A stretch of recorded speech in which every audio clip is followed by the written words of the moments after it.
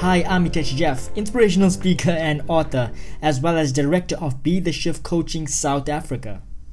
I'm Renal Jigesa from Be The Shift as well, and we're going to be chatting about why don't we talk to strangers today. So, you know what, we're going to be having this conversation, and you're welcome to share in this conversation wherever you see it, whether it's on Facebook or even on Instagram or even on YouTube. Share in the comments and let us know your thoughts. So the conversation that I want to have with you today, Renal, is, I don't know if you've had this experience, but I'll be walking in the mall or even just sort of walking on the road, and then you see somebody and they'll be walking in the same direction as you. You would pass this person. You would want to acknowledge this person, greet that person, smile at the person, and doesn't matter whether they're female or male. But what happens is that they either look the other way, put their head down, or they act as if you completely do not exist. And for me, that makes me very sad. And the reason that makes me sad is because we are losing our connection that we have with each other as human beings. We're so happy to be able to greet everyone good morning on any of the social networks. We can put up a status, good morning world, on Facebook. Yet, with somebody that's actually walking by us, we fail to acknowledge the other human being. And I really wish that we lived in a world where we could just greet, smile, and acknowledge each other instead of being afraid of each other. What are your thoughts on that? And have you had that experience at all? Yeah, I must admit, Hitesh, I haven't paid attention to that. I'm assuming you're talking about strangers in the mall. Yes, not people you know, like family or friends, like complete strangers that you're seeing for the first time. Yeah, I think if I went out there and started saying, "Hi, I'm Renal, how are you doing this morning?" A couple of people would freak out. But I have done this in the lifts. When I try to start a conversation, I always kid around and say, "Oh, we finally reached our destination," when the lift was open. Yes. And people laugh. I haven't had people that have been not wanting to interact. Yeah. They smile or they laugh or when they're getting off the lift. So I think I kind of brighten up their day in that I'm acting strange. Yes. But I think they sometimes do think I'm acting strange, and it's true. I like acting strange at times. Yeah. I know that the lift is the most awkward place in the universe, because how many times have you got into a lift and everybody is either looking at their toes or they're looking at their numbers that's on the door going up or down, and nobody looks around and actually acknowledges anybody or says hi to anybody. We actually even feel scared to rub shoulders with anybody. We have just become we have made ourselves strangers in a strange world. Yeah, I think with the take of social media, we all end up sitting on our phones scrolling, even when we were people that we know, like family members. We're so stuck in the information overload, I would say. I remember 10 years ago we talked about the internet being an overload, and now we've got these smartphones, and the kids have the tablets. So we sit around and everyone's on their phone. If you walk into a restaurant, you would see that. I don't necessarily think people are unfriendly. When I go to the airport, I'm quite friendly to the people where I'm getting my ticket from or booking my bag in. And I usually get upgraded as well. But now those are people that are offering you some sort of service.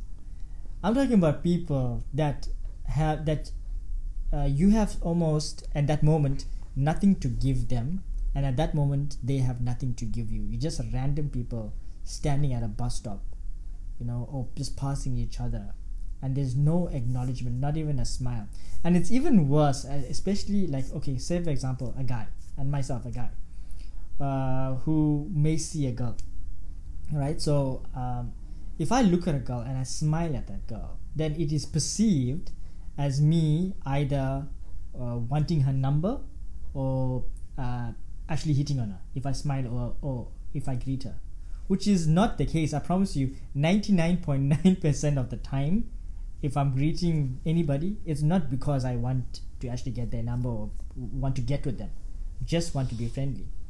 And that is very sad to me. Yeah, so while I hear you, Hitesh, I hear where you're coming from on this. But I've had different experiences. I mean, I don't go out there and greet everyone in the malls. It's not who I am. But I do. I mean, as I walk through the malls and I catch glimpses of people, there's exchanges of smiles. I feel there's somehow a connection in any case when people do know if you are looking at them. And I think there is love in the world. It's not out there, like your quotes say, love me, or it's all about love. I know you're very passionate about that. Yeah. And I know you come from a place of one love. And it's a brilliant place to come from. It's not shared as much in the world today as it is. I do see a lot of people wanting to interact with each other, but are afraid. They find that there's no similarities. That's exactly what it is. Yeah. I mean, we come from a country that comes from apartheid. We are taught that a different race group we shouldn't talk to, a different religion you shouldn't talk to. And because that has been subconsciously programmed, and that's my opinion, we sometimes are scared that if we say something, people will turn around and say, hey, but you're racist. So we are now living in the world where the Trumps of the world want to build walls around countries. And that is obviously having a further knock-on effect where we are now building walls around our hearts instead of building bridges to each of our hearts, which is where the love is. And yeah, you are right. It's all, look, either you are in love or you are in fear. You can't be in a room that is both filled with light and filled with darkness at the same time. Love cannot exist where there is fear, and fear cannot exist where there is love. And I think that we have lost our connection with each other because we have become so scared of love. There's an author, her name is Mary Ann Williamson, and she says that our greatest fear is not that we are inadequate. Our greatest fear is that we are powerful beyond measure. It is not our darkness, but our light that most frightens us. Right? So I'm obviously not quoting that exactly the way she says it, but that's more or less what she says. So we are actually become afraid of the light. And I'll give you a nice example. Say it's a beautiful sunny day and I take you outside, and because of the gift of the sun and the gift of your sight, you can enjoy your surroundings. You can see a rose in its full bloom. You can see a rainbow in the sky. You can see the smile of a baby. This is the beauty and the gift of sight and the sun. Now, if I had to blindfold you, right? If I had to blindfold you, how would you feel? As after seeing everything, suddenly everything is darkness. How would you feel in that moment, in that time? How would you feel? I think you still feel the sun from a literal point of view. You can feel the sun, but you'll feel that things have been taken away from you. Yes. So it's this, you are now in darkness. So it's almost this feeling of fear there, because now you have lost this sense that you used to have. And after about 5 minutes, right, of being in the darkness, you would now adjust to that, and you would actually become normalized to the darkness, and you will start to forget about the light and everything that you enjoyed seeing before. So darkness would become your norm. Now, after half an hour, you're still outside, and if I have to remove your blind, what would you do the moment I remove your blind? What would you do in that moment? I think I'd close my eyes because I would have to get used to the light again. Exactly my point. So the moment I show you the light, you want to shut your eyes again. Why? Because the light hurts your eyes. That's very important. The moment you open your eyes, the blind, and you open your eyes, you want to shut your eyes. And then you slowly open your eyes until you get used to the light again. Now, this whole analogy has to do with love and fear, right? So we are at our core is actually love. But what happened is that some point in our journey of being human beings, we have gotten so used to the fear of each other, the fear of another culture, the fear of another religion, the fear of another sex, just the fear of your neighbor, that now when somebody is coming by with light or love and wants to express that, we close our eyes and we close our heart to them because we got so used to the darkness. And that is the state of human beings. And obviously not human beings, but obviously a majority of human beings, and from my experience of what I see. Well, they always say the newspapers sell, and the reason newspapers sell is it's got bad news in it. Mm-hmm. And I mean, if you read the newspaper, I'm sure there's bad news. I haven't read the newspaper in quite a while. Yeah, me as well. I track my news via social media, and there's generally bad things happening in the world. Yeah. But it's because that sells. Actually, there's not only bad things happening in the world. There's not, yeah. I think there's more good things than bad things, and we look at the stain on the shirt.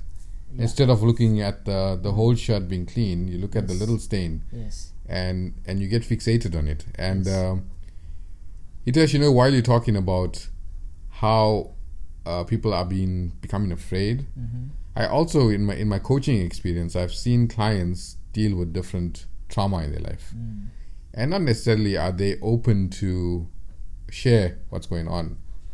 And it all depends what the situation is, like what the perspective is on the matter. If I go into a lift and someone's parent had just passed away, and I pass my comment of, absolutely, hey, we finally reached our destination, I mean, I'm sure that the take on it would be totally different. And me being a stranger, not knowing exactly what's going on, it could be actually seen as rude.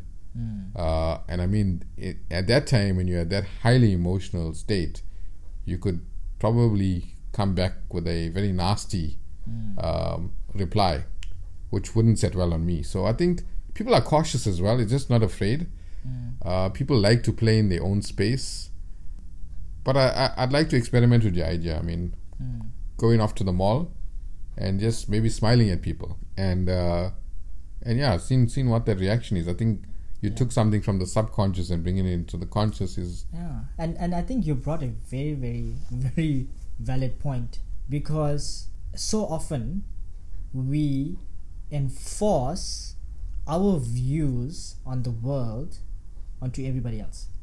So right now I'm sharing with you, hey, you know what, we should all be friendly, we should all be full of love, and if I greet somebody, that person should, acknowledge me in some way or some form. And you're right, it's that people may be going through something, and it's not that they necessarily want to ignore you, it's just that they are in a place and space in your life where they don't want to acknowledge anything or anyone because they in that space of pain.